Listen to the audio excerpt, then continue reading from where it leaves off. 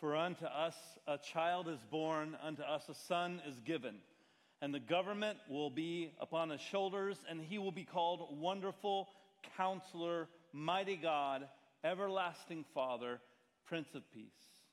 This is a prophecy from the book of Isaiah in the 9th chapter, and it was written about this child, Jesus, that we are celebrating the eve of his birth today. Today we are reminded that God's free gift of love was to the entire world. That means to all of humanity. And like any gift, it must be received.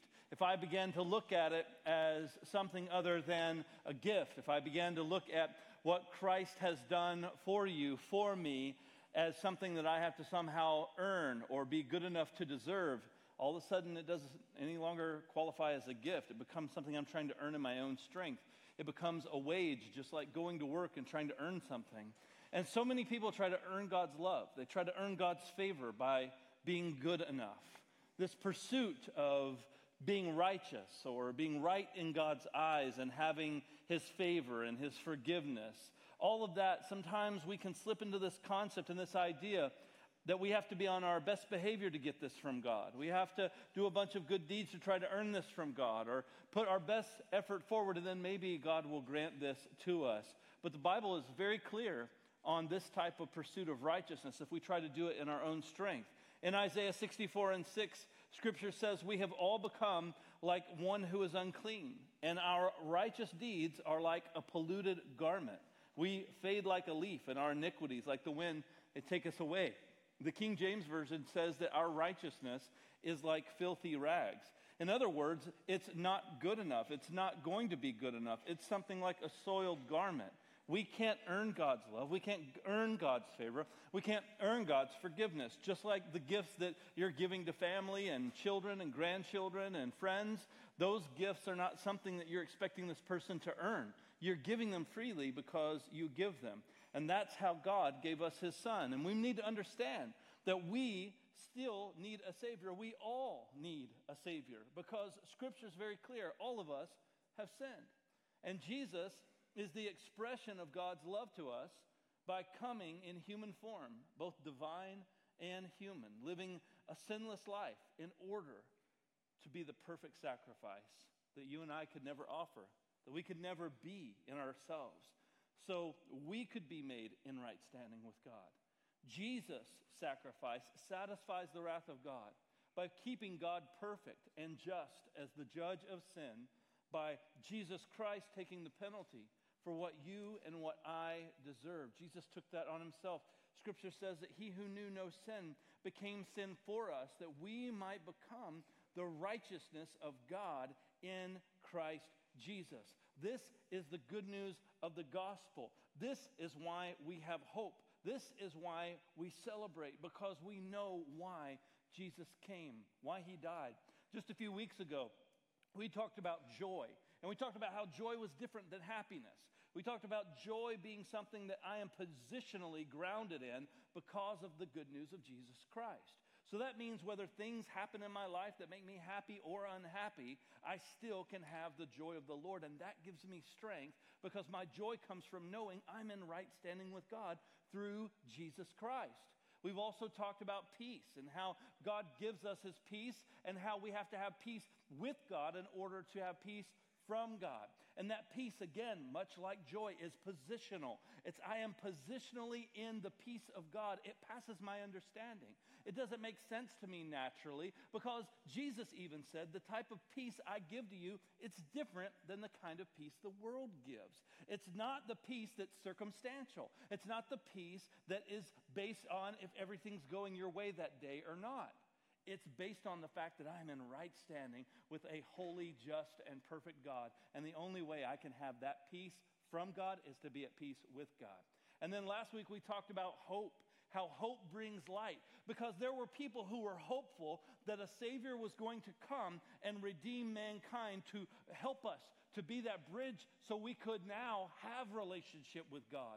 And he came. His name is Jesus, so he is hope fulfilled. But he also promised he would return again for those who trust in him, and we would be with him forever. So now we have hope that the one who promised is faithful, The one who came is going to come again for you and for me. And so all of these things help anchor us in the gospel, knowing that we have hope, knowing that we have peace, knowing that we have joy. And today, we know that we have his love that has been shed abroad in our hearts. If you have your Bible, you can go over to the book of John and the 3rd chapter, very familiar passage of Scripture, especially to those of us here in the USA, because John 3:16 has been synonymous with many, many things. And a lot of people who have never darkened the doors of a church are still familiar with the concept of John 3:16. And so, have you ever read beyond the 16th verse, though? There's more to that than just the 16th verse. So let's read John 3:16, and then we'll go just a little further this morning. For God so loved the world that he gave his only Son, that whoever believes in him should not perish but have eternal life. For God did not send his Son into the world to condemn the world, but in order that the world might be saved through him. Whoever believes in him is not condemned, but whoever does not believe is condemned already because he's not believed in the name of the only Son of God. And this is the judgment. The light has come into the world, and people loved the darkness rather than the light because their works were evil. For everyone who does wicked things hates the light and does not come to the light, lest his work should be exposed. But whoever does what is true comes to the light, so that it may be clearly seen that his works have been carried out in God. You see, Jesus lights up the darkness. For those of you who have placed your faith, your hope, your trust, and he is your peace and he is your joy, and you have sought that and found that in Christ alone, you were once in darkness. You were once blind. As the old song says, I was blind and now I see. I once was lost, now I'm found, right?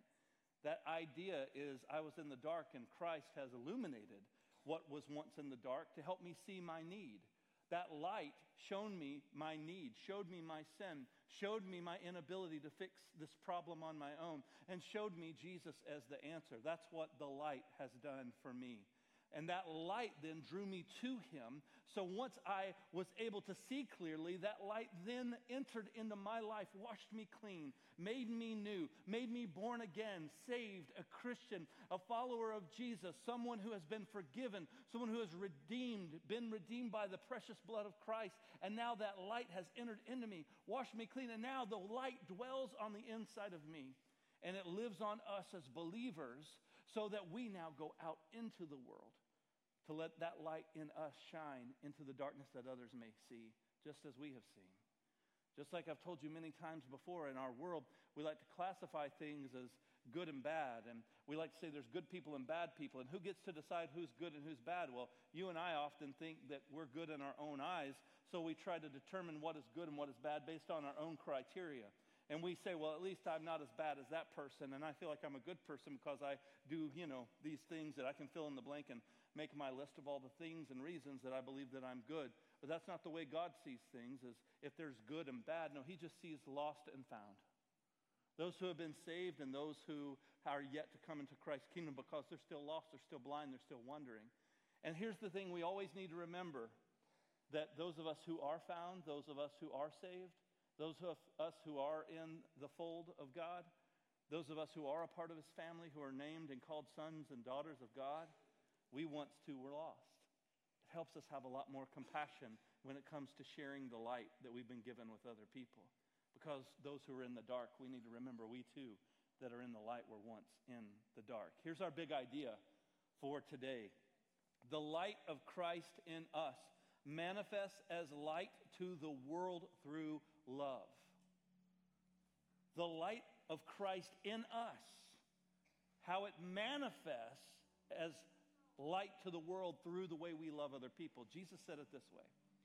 He said that all men are going to know you are my disciples if you have love for one another. That's going to be the calling card, the way you love others, the way that you love your brothers and sisters in the body of Christ, the way you're patient with them, the way you're kind to them, the way you love them, the way you serve them, the way you intentionally inconvenience yourself for them, the way you protect them, the way you keep your mouth from slander, negativity, gossip, the way that you encourage and build up, the way that you strengthen, all of those things. That's how people are going to know that you're legit, because you're bearing the fruit of God's Spirit on the inside of you, and it's bearing outwardly, because what God has done in you now is being shown to others, and not just those in the family of God, but to those outside of the family of God, those who are still in the darkness, that they see that light in you, and it shines that light. That's what the church is called to be. Church is called to be a city on a hill that can't be hidden. That's what we're called to be as the body of Christ, more than just on a Sunday morning, amen? And it all started with Jesus, that baby in a manger, that baby in a cave where animals were kept and placed, where animals would eat, where they were fed. Jesus, this baby that was wrapped in swaddling clothes. You know, those swaddling clothes were cloths kept in the stable so that a baby lamb, when it was being prepared for sacrifice, it could be wrapped up tightly in these clothes so that way it wouldn't run away and it wouldn't struggle as they were taking this baby lamb to sacrifice. And that's why those supplies, they were readily available there where Jesus would have been born, where those animals were kept. And when Jesus was born, he was wrapped just like that sacrificial lamb, the perfect and final sacrifice for us, to where now there doesn't need to be a sacrifice annually as they once practiced to offer an offering of atonement.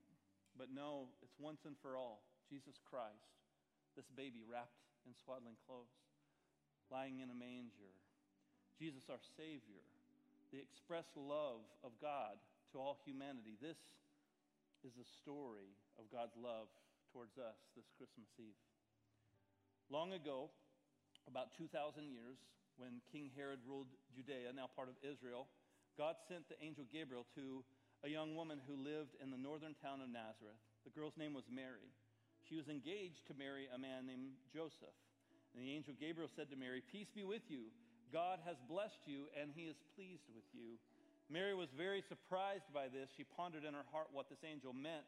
And the angel said to her, "Don't be afraid, Mary. God has been very kind to you.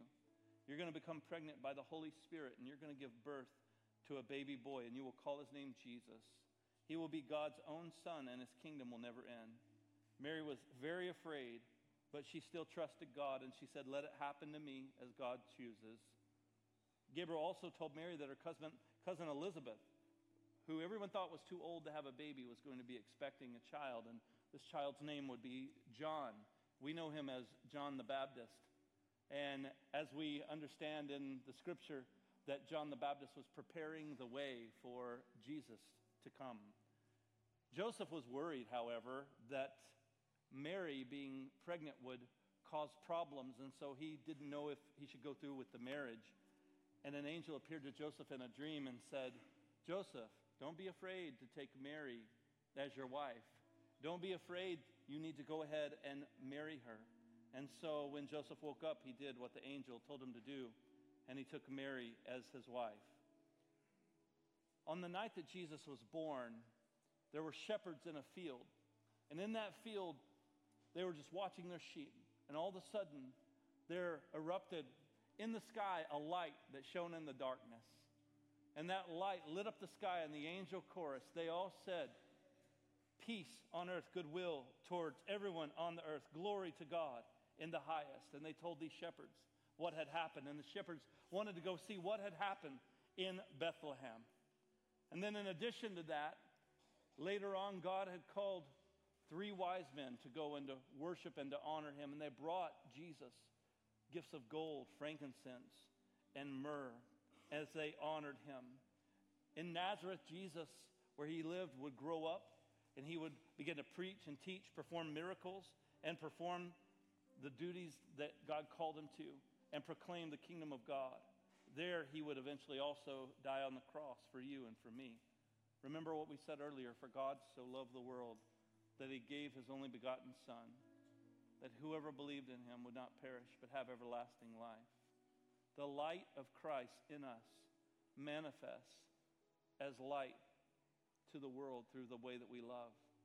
Just as you're holding a light here this evening, or this morning rather, as you're holding a light on this Christmas Eve morning, I want you to think as you hold this. We're going to sing Silent Night here in just a moment, and the worship singers are going to come out, and we're all going to join in a chorus and sing together. And as we do that, I want you to think about a few things. I want you to think about how God has called us as a church to be for these cities, to be for all people. And if you're not from here, if you're not from the Quad Cities, I want you to think about wherever it is that you may live. that God has called you to be for that city and for the people there, that God has put you in a specific place in a certain time for His glory, and you have a light, and that light has illuminated you.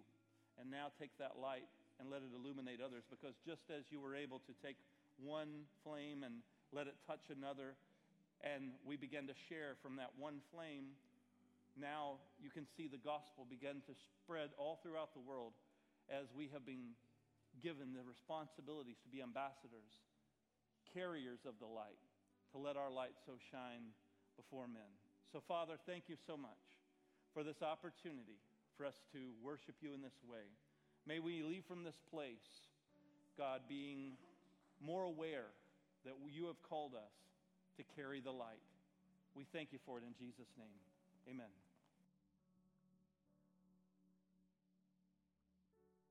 Will you stand with us as we sing Silent Night?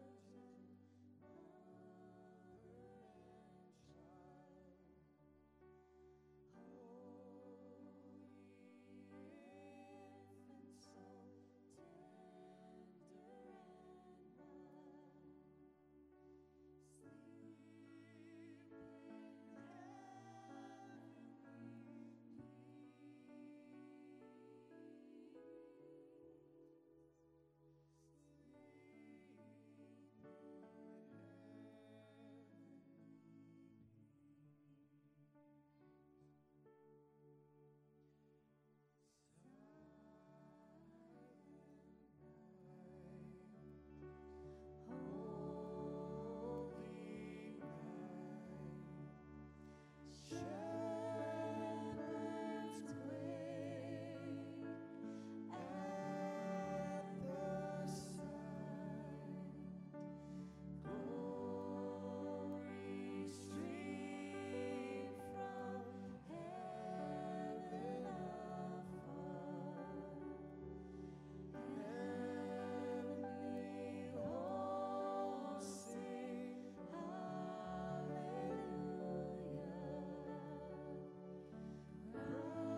Christ the Savior is born.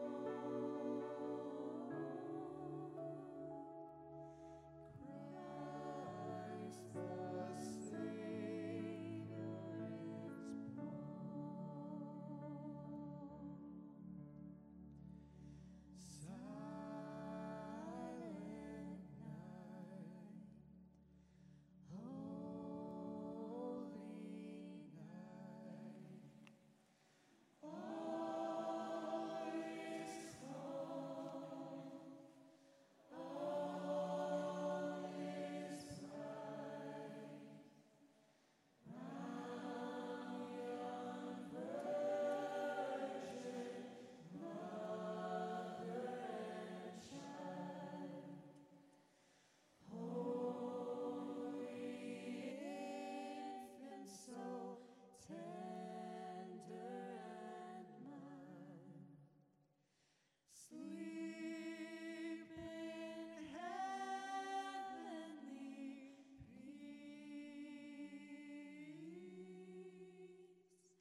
Sleep in heavenly